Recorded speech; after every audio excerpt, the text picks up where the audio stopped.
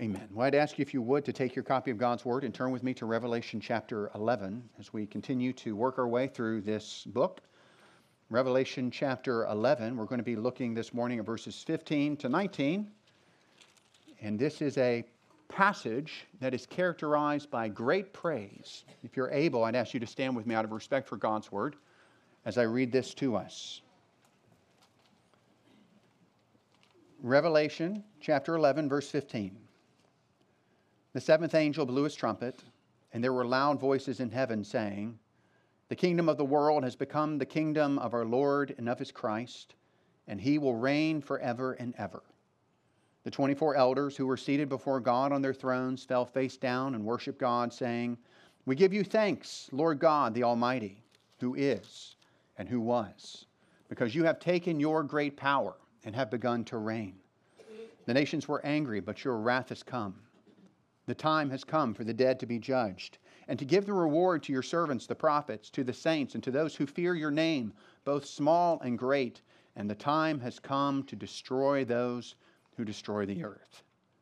Then the temple of God in heaven was opened, and the ark of his covenant appeared in his temple. There were flashes of lightning, rumblings and peals of thunder, an earthquake, and severe hail. This is God's word for us this morning. Amen. May he be praised. Please be seated.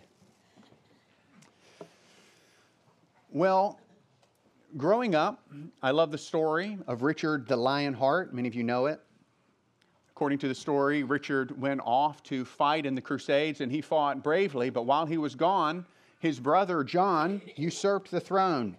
He was evil. He was cowardly.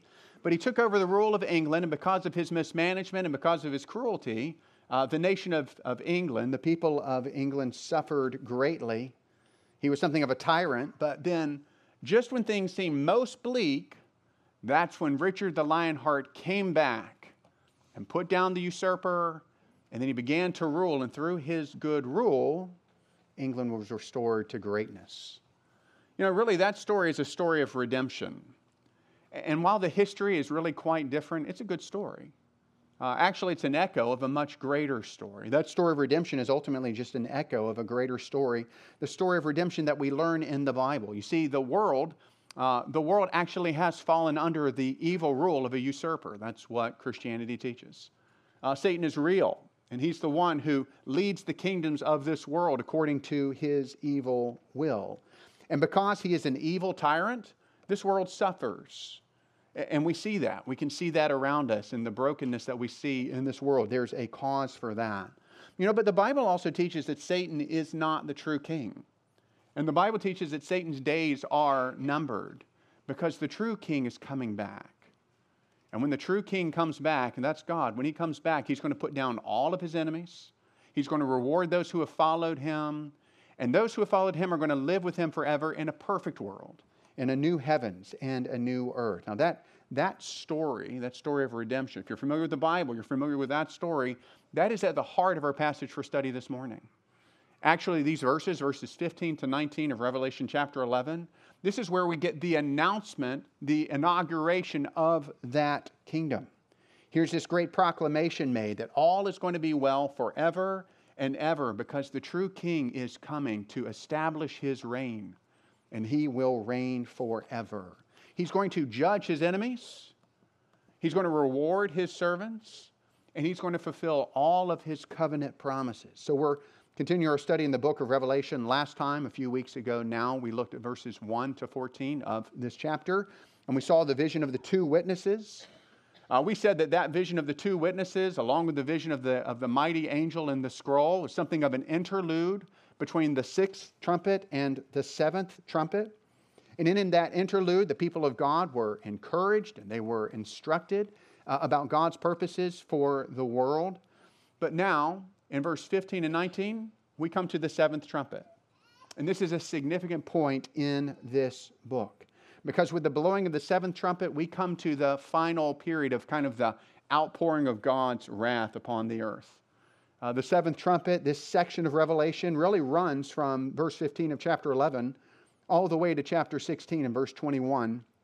And in chapters 12 to 14, we're going to see several visions that instruct and warn and encourage God's people about things that will happen in the last days. And then in chapter 15 and chapter 16, we're really going to see the impact of the seventh trumpet when it is blown. Because 7 angels are going to pour out 7 bowls, and those bowls are going to be kind of the final outpouring of the wrath of God against his enemies, his judgment of this world. And after that judgment, all that will be left is for Christ to come and establish his kingdom. This morning, again, we're looking at verses 15 to 19. The trumpet is blown, and God's victory over his enemies is proclaimed. And that leads to celebration. I'm hoping this is going to be a joyful sermon for us this morning, because the tone of this passage, it's one of joy. It's one of celebration. It's one of the acknowledgement that the future is not in doubt, that God wins. And because God wins, those who belong to him, well, we win as well. And so this is a passage that can minister to all of our hearts as we study it together this morning. It's a wonderful thing to know that God's final victory is certain, that our God is going to reign as the undisputed king forever and ever. Now this morning we're going to do an exposition of this passage, and then we're going to focus our hearts on 3 truths. So if you're taking notes this morning, we're going to focus our hearts most especially on 3 truths from Revelation chapter 11, verses 15 to 19. The first truth is that our God will reign over heaven and earth forever. We'll see that most especially from verse 15. Our second truth is that God is worthy of praise. We'll see that as we look at verses 16 to 18. And then our third truth is that our God will keep all of his covenant promises. And we'll see that when we study verse 19. So let's look at this passage, kind of dive back in and work our way through it and see what God's word has to say to us this morning. Look at the first part of verse 15. Now, keep in mind that John has just given us 2 visions that he saw, the mighty angel with the scroll and then the 2 witnesses. But now in the first part of verse 15, he begins to talk about the trumpet. And what's interesting about it is he introduces the trumpet as if there's been no intermission. He just kind of picks up and carries on this narrative of what happens as the angels are blowing their trumpets. Now, as a reminder, according to kind of the historic premillennial view that I hold of Revelation, these 7 trumpets are really 7 end-time judgments that are going to be poured out upon the earth in the last days. And as we've seen, there are partial judgments. They're judgments of warning. God is saying the end is coming. Turn away from your rebellion. Find salvation in Jesus before it is too late. But when we get to the 7th trumpet, I mean, that's so clear when you look at the first 6 trumpets. But when you get to the 7th trumpet, you see actually the 7th trumpet is a bit different. There's more here. The 7th trumpet is the 3rd woe. So if you remember that 3 woes have been proclaimed, 3 very difficult trials, judgments were coming. And the 1st and the 2nd woes occurred when the 5th and the 6th trumpets were blown. But now we come to the 3rd woe, which is the 7th trumpet. The 5th and the 6th trumpets, they only contained 1 judgment each. But the 7th trumpet is different because it contains more than that. So think about it. When the Lord opened the 7th seal, what happened? The scroll, as it were, was opened. God's end-time agenda is opened. And with that came 7 trumpets. 7 trumpets coming out of that 7th seal. Now, something very similar has happened. When the 7th trumpet is blown, now we're going to come and then you're going to have 7 bowls of God's wrath that are going to be poured out. And when they're poured out, God's judgment will be complete. So we're going to hear this morning voices in heaven praising God for establishing his reign. That's really the passage we're looking at, verses 15 to 19. And then we're going to see several visions of events that will happen in the last days. You'll see that in chapters 12 to 14. But ultimately, the blowing of the 7th trumpet leads to the final outpouring of God's wrath as his judgment is brought upon the world ultimately. And these judgments that are coming, they're not to be partial. They're not partial judgments. They're total. They're complete. And that's what Revelation chapter 15 verse 1 says. It says, "For with them God's wrath will be completed." Now, accordingly, it's important that we keep in mind that the 7th trumpet is not a single event. In other words, the 7th trumpet is going to blow, as it were, over a period of time. We saw that in Revelation chapter 11, verse 7. An angel told John, but in the days when the 7th trumpet will blow when the 7th angel will blow his trumpet, then the mystery of God will be completed, as he announced to his servants, the prophets.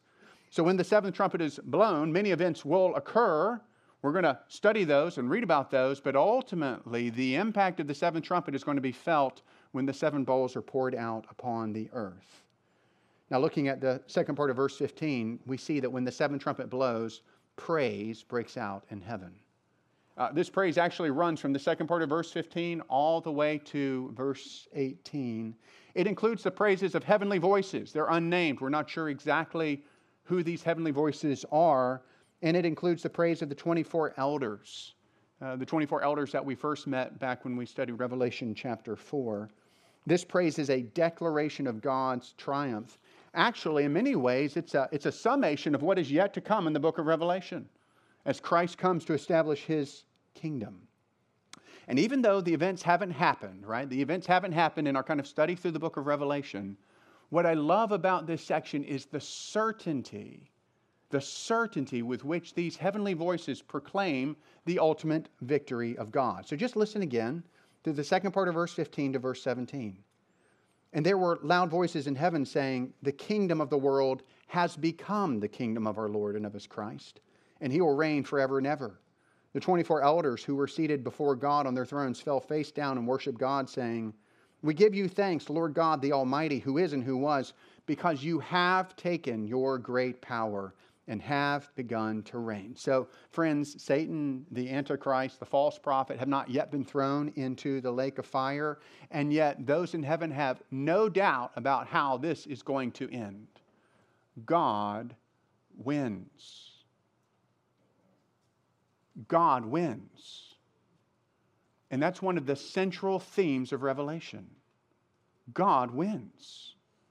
And those who follow him, well, we enter into that glorious victory. You know, I didn't have much confidence during the last national championship that my beloved Georgia Bulldogs were going to be able to pull it out against the Alabama Crimson Tide. And it was a very sweet and special thing for me when they did. And I'm hopeful this year that we may once again win the championship, but I'm not very confident that that's going to happen. But you know, at the end of the day, it really doesn't matter, does it? It doesn't matter if the Georgia Bulldogs win the national championship, does it? In fact, a lot of the victories that we want to see happen in this world, they actually don't matter, do they? The only victory that ultimately matters is certain. God wins. He conquers all of his enemies. You know, Jesus won the victory at the cross. That's when the contest, he won. This is just kind of like the mopping up of that battle. The outcome is certain. God is going to win. He's going to reign forever. A new heavens and a new earth. It's the hymn that says, Jesus shall reign where'er the sun does its successive journeys run. His kingdom stretch from shore to shore till moon shall wax and wane no more. Now that's a sweet truth for us to keep in our minds. And we do. We have to keep it in our minds because this world is constantly pressing against us to get that truth out. And we're constantly showed all the bad things out there and all the difficulties and all the scary things and all the hard things that could happen to us. So yes, the culture is getting darker. Yes, persecution may rise at some point in America to a higher level than it is now. And yet we know that God wins. And that truth should impact us. It should change the way we live. According to a recent survey by the American Psychological Association, the year 2020 was the most stressful year on record. Now, who finds that surprising? The year 2020, the most stressful year on record, and 45% of Americans say that they feel more anxious now than they did a year ago. So their anxiety's actually just gone up. And they're afraid. They're afraid of their loved ones dying.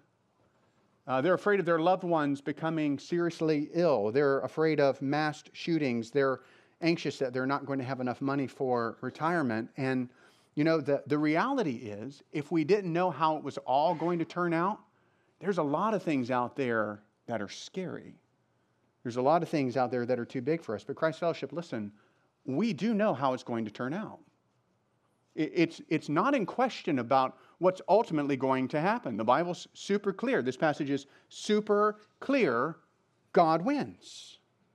And because we are with him, we win with him. So here's the point for us. Christ Fellowship Church, we don't have to be like everyone else. this world is living according to the truth that it has embraced.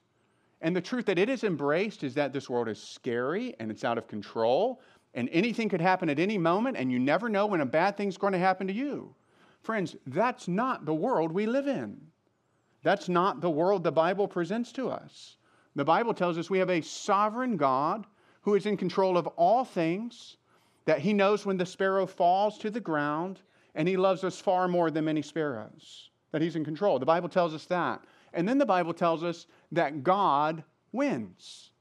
And so you see, as we look into the future, I don't know what's going to happen between now, kind of in my journey of life. I don't know what's going to happen, this afternoon, what suffering may come into my life. I do know that I'm going to reach the farther shore of heaven. I do know that the King is going to reign in His glory forever and ever. I know that I'm going to see it with my own eyes. And so I have every resource I need, because the Spirit of God lives within me, to live courageously, to live confidently, to have a spiritual boldness about how we live, to be able to take risks that perhaps other people wouldn't take, because we know that our eternity is secure in Christ. We do not have to be like everyone else. We do not have to be controlled by fear and worry and anxiety. Instead, we can live distinct, light-filled, salty lives that are marked by joy and confidence and hope. Well, look at verse 16 to 18. You see the 24 elders. Now they join in this celebration. As we said when we studied Revelation chapter 4, the 24 elders represent kind of the people of God from all ages. And while we're going to say more about their praise later in the sermon, it's very clear as you look at verse 16 that their praise is marked by reverence. They fall face down before God, worshiping Him. And in verse 17 to 18, we see that their praise is focused on the reign of God as King.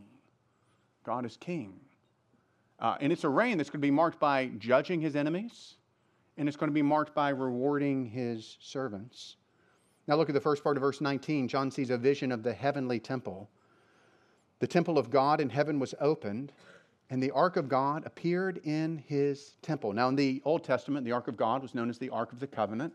And in the ark was kept the stones, the law, the 10 commandments that Moses had brought down from Sinai. The presence of the ark among the people was the presence of God. It was the representation of the presence of God among the people. And God shows John this vision of the ark at just this moment, just when his kingdom is being announced, as a blessing, as a sweet, visible reminder that God is reigning over heaven and earth, and that God is the covenant God. He's the God who keeps all of His promises. And what a sweet truth that is for us. John sees flashes of lightning and rumblings and peals of thunder and an earthquake and severe hail. All of that speaks of the majesty of the divine presence. And that's also a gracious reminder, because keep in mind, as we study through chapter 12, 13, and 14, that in the last days there are going to come serious difficulties and suffering. But once again, we're reminded of the power and majesty of God, who is able to see us through all things. It's a beautiful passage, right? It's a passage that proclaims God's ultimate victory, that God will visibly reign over heaven and earth. Now, looking at this passage, I want us to spend the rest of our time together this morning. And I want us to kind of dive back in. I want us to focus our hearts on 3 truths that we see. The first truth, found in verse 15, is that our God will reign over heaven and earth forever. Look at verse 15 again.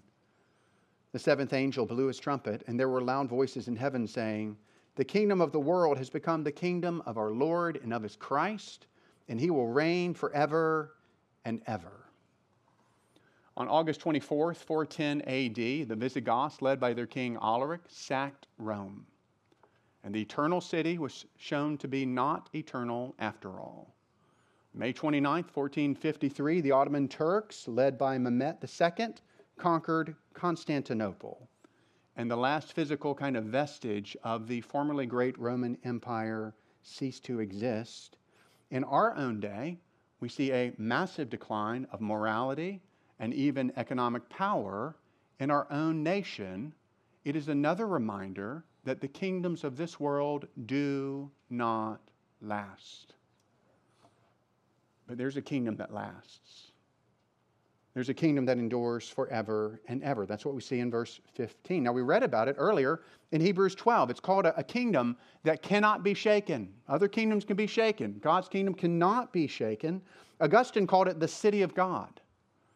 And our passage, verse 15, calls it the kingdom of our Lord and of His Christ. But of course, the fact that God's kingdom is going to endure forever means that the current kingdom must be conquered. I found that interesting as I studied through the passage this week. Did you notice that the word there, kingdom, in the phrase kingdom of the world is singular? What would we expect? We would expect the kingdoms of this world, because that's what we see with our eyes. We see nations warring against nations. We see kingdoms fighting against kingdoms. We'd expect it to say the kingdoms of the world, but it says kingdom similar. What is that? It's a reminder that this world is under the sway of the evil one. That ultimately there's one source of authority. It's an anti-God authority that is at work among the various kingdoms of this world, organizing them and directing them in rebellion against God.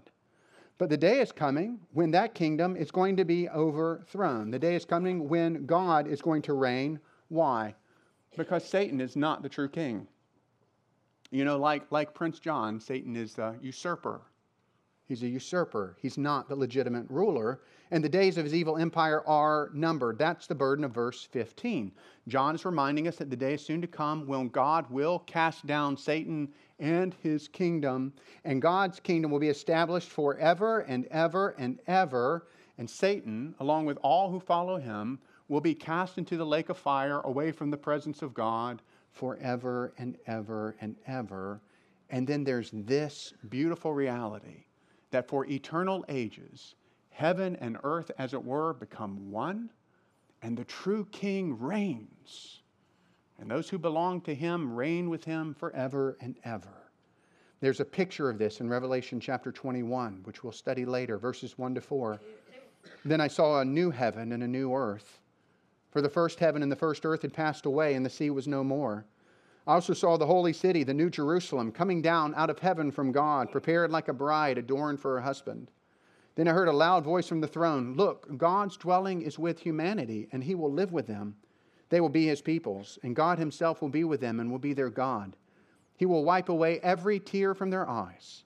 Death will be no more. Grief, crying, and pain will be no more, because the previous things have passed away." Now let me give you one observation and one word of warning before we move on. The observation is that the world as we know it is passing away. That's important for us to keep in mind. It seems stable. It's all we know, visibly, physically, in terms of our senses. But the world as we know it is passing away. Now, the vast majority of people in our country are living as if this current reality is all that there is. And so they're living their lives to acquire as many things, or to experience as much pleasure, or to achieve as much success as they possibly can during the brief span of their life. And while they know the world is broken, everyone knows the world is broken. We all deep down know this world is not the way it's supposed to be. Still, it's the only world they have. And because it's the only world they have, they cling to it. You see, people live according to what they really believe. And the people of this world live according to what they believe. And brothers and sisters, if we're not careful, we can fall into the same trap. Because we do see all around us this world physically. We live in an affluent country, so many of us can surround ourselves with toys, nice clothing, delicious foods. We can stay indoors. We can avoid taking risks. We can be like the fool of Luke 12 who, when his goods increased, what did he do? I'm going to build bigger barns so I can store more stuff, so I can have more things. And he tells his soul, eat and drink and be merry because you have many goods. But friends, the Bible teaches that this world is not going to last forever. And so we should not live like it is. And that has major implications for how we think and how we live.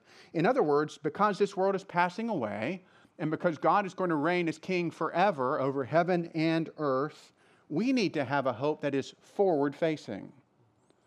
We need to be a group of people that are characterized by thinking about the future and focusing on the future and living for the future as opposed to imagining that this present life is all that there is. In other words, we need to live for heaven and not for earth. That means instead of laying up treasures in bigger barns, we should be laying up treasures in heaven, and we should study God's Word to know what that means. Instead of isolating ourselves in comfortable homes, we should instead use those resources for the sake of blessing others and inviting them in so that we could help them come to know Jesus if they don't know Him. That's evangelizing. Loving those who don't know Christ so we can tell them about Him. Or helping those who do know Jesus grow in Christ-likeness. And that's discipleship, spending time intentionally together around God's Word so that we can grow and become like Christ. Instead of being marked by fearful TV news watching, afraid that our comfort and safety might one day be taken from us, we should instead be marked by prayer and praying and asking that God's kingdom would come and that His will would be done on earth as it is in heaven. And you've heard me, Christ Fellowship, you've heard me talk about the news a lot. And I bring it up over and over because I'm concerned about it. I'm concerned about what I see it do to individuals who consume the bad news of the news almost constantly. And I don't see joy and confidence and hope. I see fear and I see anxiety. And so pastorally, I have a concern that we would not be a church that's marked by fearful TV news watching, but instead, we would be self-controlled in the amount of content we take in, and we would make the majority of our time focused on Christ and His glory and His Word, because that's what's going to last. That's what's ultimately real. Instead of trying to live the American dream, we should set our minds on things above where Christ is seated at the right hand of the Father, and we should live like we are just passing through because this world is not our home. And we are just passing through. So that's my prayer for myself. That's my prayer for us. May God help us live this way. And may God help us be a church that encourages one another to live this way. And it's challenging to do, isn't it? It's actually hard to do. It takes us loving one another enough to think through what it looks like to set our minds on things above and laying up treasures in heaven and having a forward-facing hope. May God help us do it. Our God will reign forever over heaven and earth. The second truth, our God is worthy of praise. Look again at verse 16 to 18.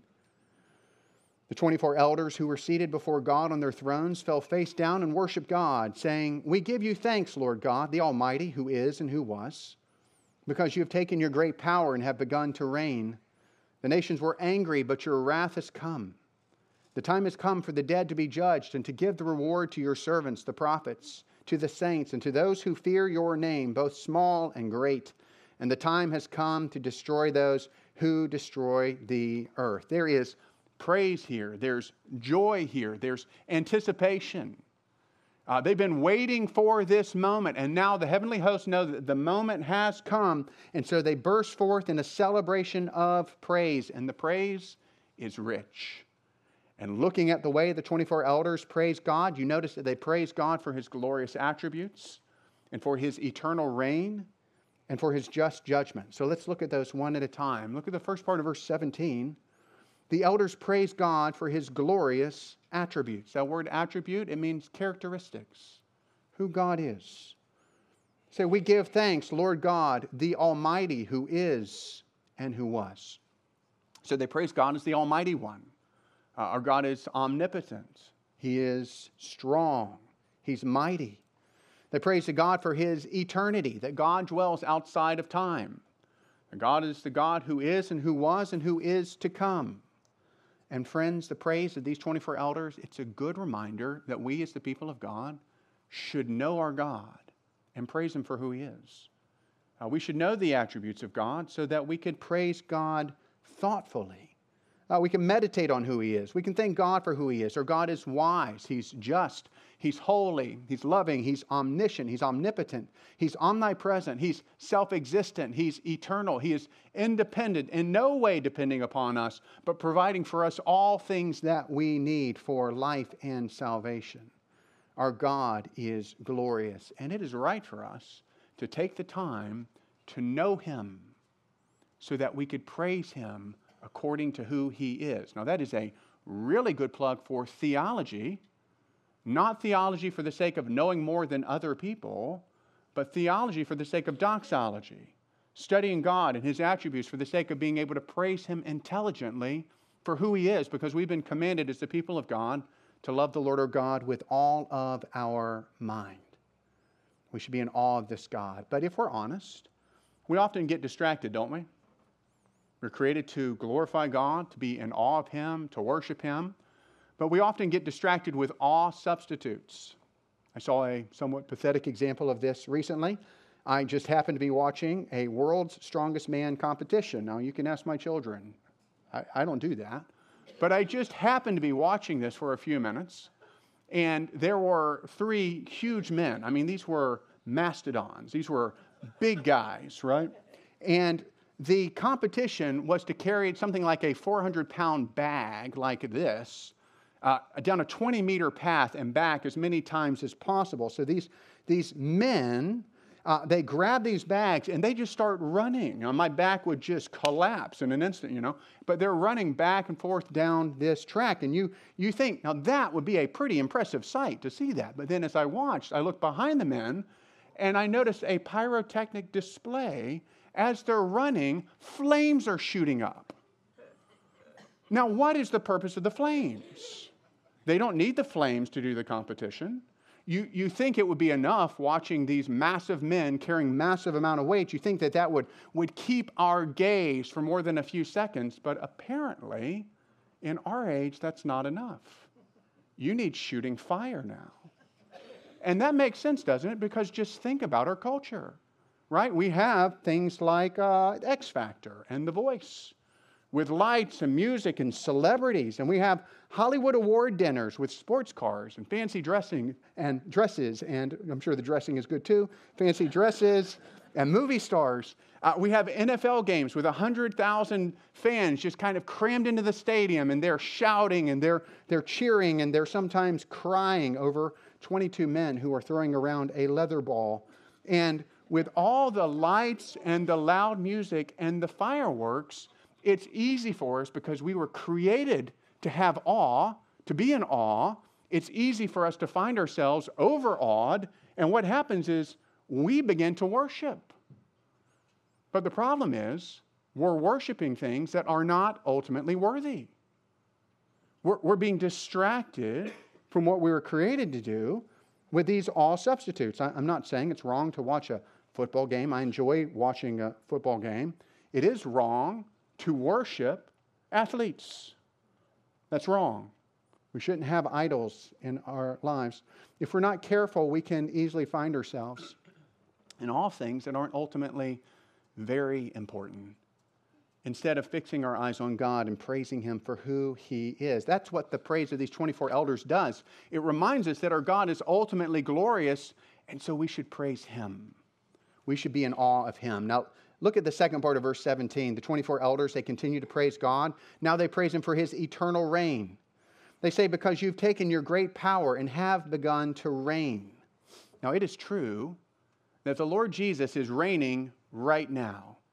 He is reigning in glory right now. But that is not what this verse is talking about. This verse is talking about a coming day when the reign of Christ, the reign of our God, is going to be visible.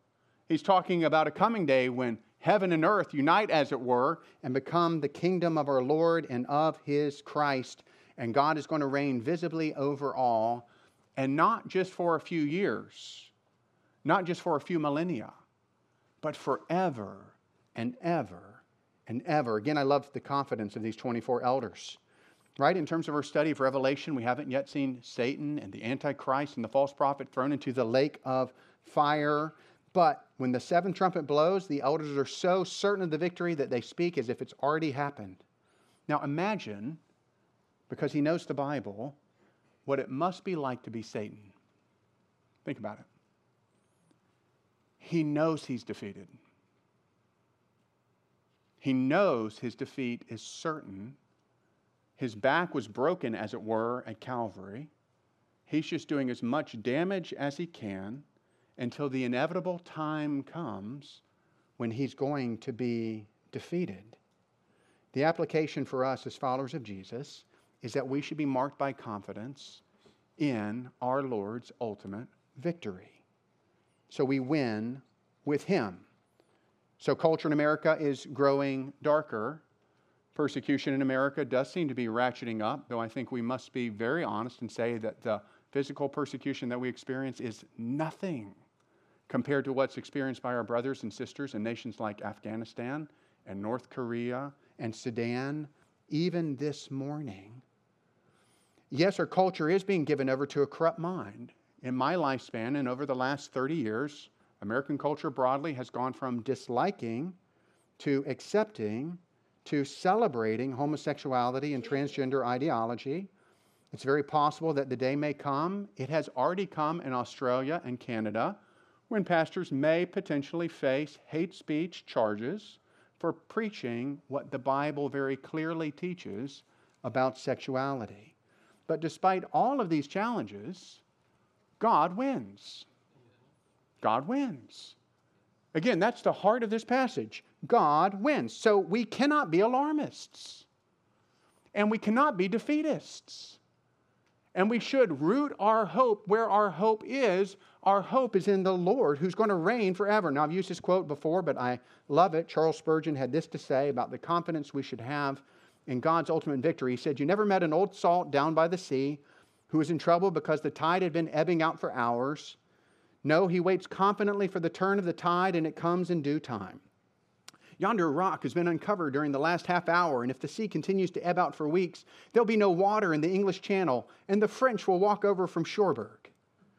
Nobody talks in that childish way, for such an ebb will never come, nor will we speak as though the gospel would be routed and eternal truth driven out of the land. We serve an almighty master. If our Lord but does stamp his foot, he can win for himself all the nations of the earth against heathenism and Islam and agnosticism and modern thought and every other foul error.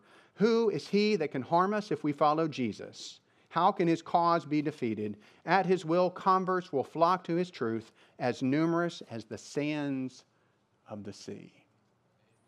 They praise God for his eternal reign. I thought I heard an amen out there.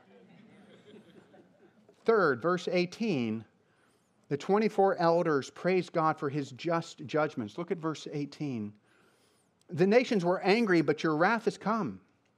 The time has come for the dead to be judged and to give the reward to your servants, the prophets, to the saints, and to those who fear your name, both small and great. And the time has come to destroy those who destroy the earth. Now, when the elders say the nations were angry, they're taking us back to Psalm 2, which we read earlier in the service. And there we saw that the kings of the earth are raging against the Lord. They're raging, trying to throw off his chains. It's how they view God's rule. They view it as slavery. They do everything they can to break his power. But what does God do? He who sits on the throne laughs. He holds them in derision. And he warns them. Do you notice that he warns them? Because he's good. And he says, repent now before it's too late. Turn away from your rebellion now before judgment falls. And judgment falling is the focus of the praise of verse 18. They say the time has come for the dead to be judged. Now, two groups are mentioned in verse 18, God's servants and God's enemies. God's servants are the prophets and saints, those who fear God's name, both small and great. So all who have served God, Old Testament prophets, New Testament saints, great and small, those that are well known, those that are unknown, those that have served God in mighty ways, those that have served the Lord just a little. On the day of judgment, God is going to graciously and rightly and justly apportion eternal rewards. And here's the thing, he's going to reward us for the grace that he produced in us. And that's amazing. It's amazing. From him and to him and through him are all things. Even the grace in our lives that will lead us to be rewarded forever. It flows from him to us so that we might live for him and we will be recipients of his grace, and so we will praise him forever. But it is going to be so different for God's enemies. Look at verse 18. And the time has come to destroy those who destroy the earth. Those who destroy the earth refers to those who have brought ruin upon the earth through their sin and their rebellion against God. God's good creation, Genesis 1:31, he looks at all he's made and says, behold, it's very good. And we look around the world today with famine and pestilence and war. All of it a result of man's rebellion. Satan, the Antichrist, all who have opposed God in great and small ways, all who have refused to live for God, all who have refused to bow the knee to Jesus have made this earth God created more like hell than like heaven. And the Bible says they will be destroyed. And I'm not sure you could pick a stronger word. It's a word that means ruined. It's a word that means corrupted. It's a word that means destroyed. In other words, God's punishment will be just. The punishment will fit the crime. Those who have ruined God's world will themselves be ruined by God, and that forever and ever and ever. And so we come in our passage to an incredibly difficult truth that the Bible teaches. And we don't teach it with any joy, but we dare not teach it because it's for your good. That you would hear that a day of judgment is coming, and that those who live for themselves and spurn God and spurn a relationship with Him and decide it's better for them to live for themselves and to determine their own way and to create their own identity and pursue self-expression as the highest good, and who are marked by a life of radical selfishness and brokenness. The Bible says that a day is coming when they will stand before Him and they will face judgment. In that judgment, those who have followed Jesus will be rewarded. But on the day of judgment, those who have rejected salvation offered in Christ, those who have rejected God through their willful rebellion and breaking of His commands, they're going to face His judgment, and that forever and ever and ever. And there are no words that are strong enough to get across the weight of what that means, but the picture that's used is fire, it's weeping and gnashing of teeth, it's outer darkness, it's utter isolation, it's endless. And so all who fall under God's judgment will experience destruction forever and ever and ever. And that's the warning that we must give you this morning. You see, we can't sugarcoat it. I'm not authorized to stand up here and say, God, it's going to be fine.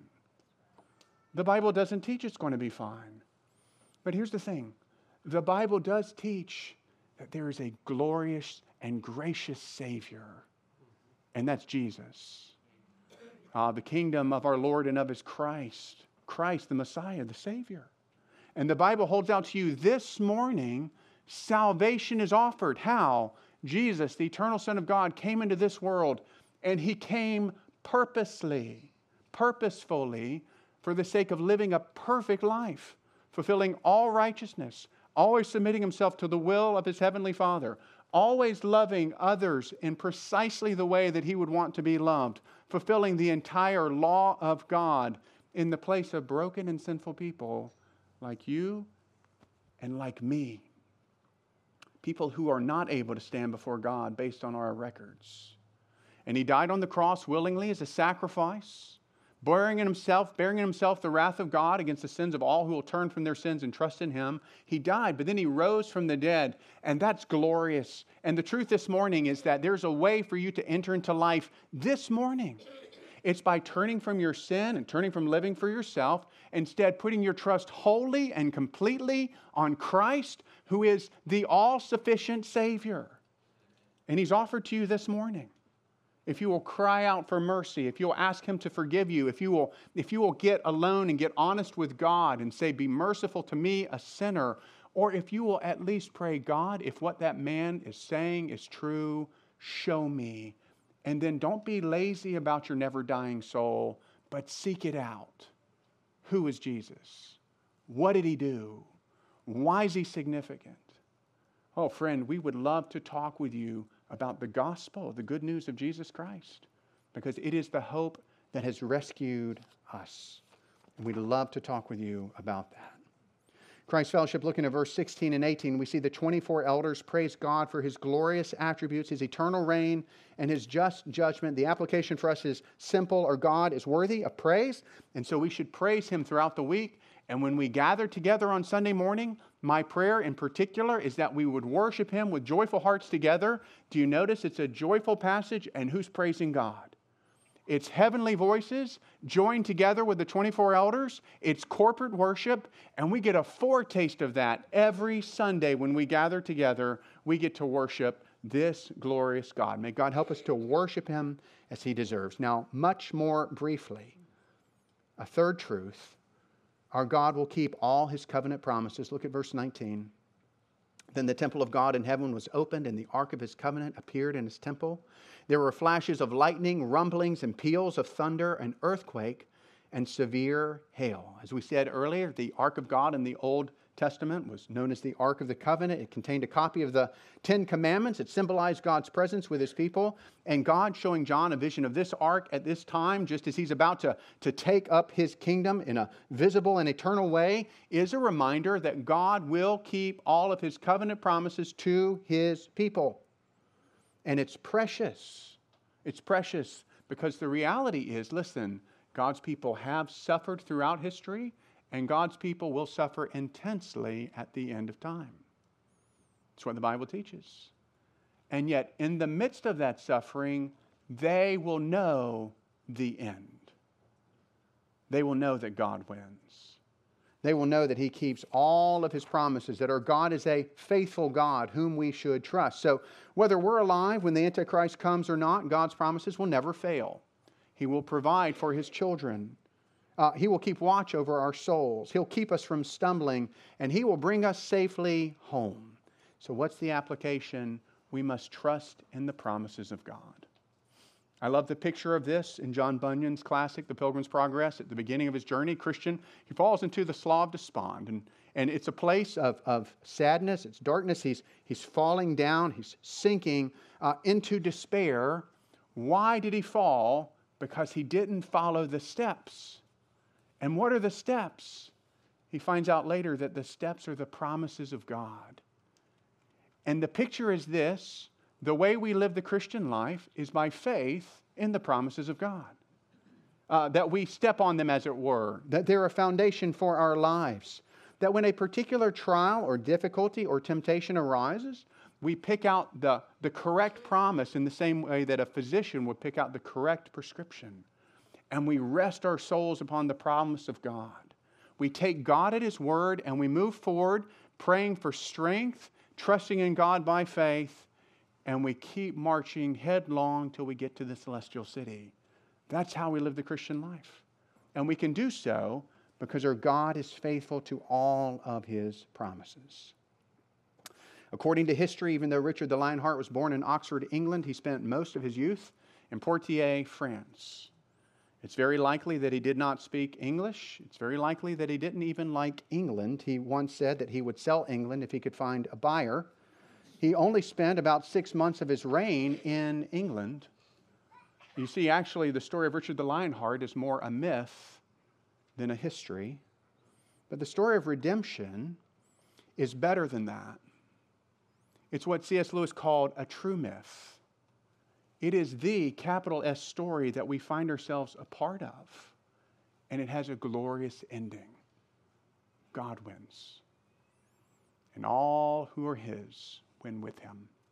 So may God help us be bold and confident and joy-filled as we serve Him in this coming week. And let's pray.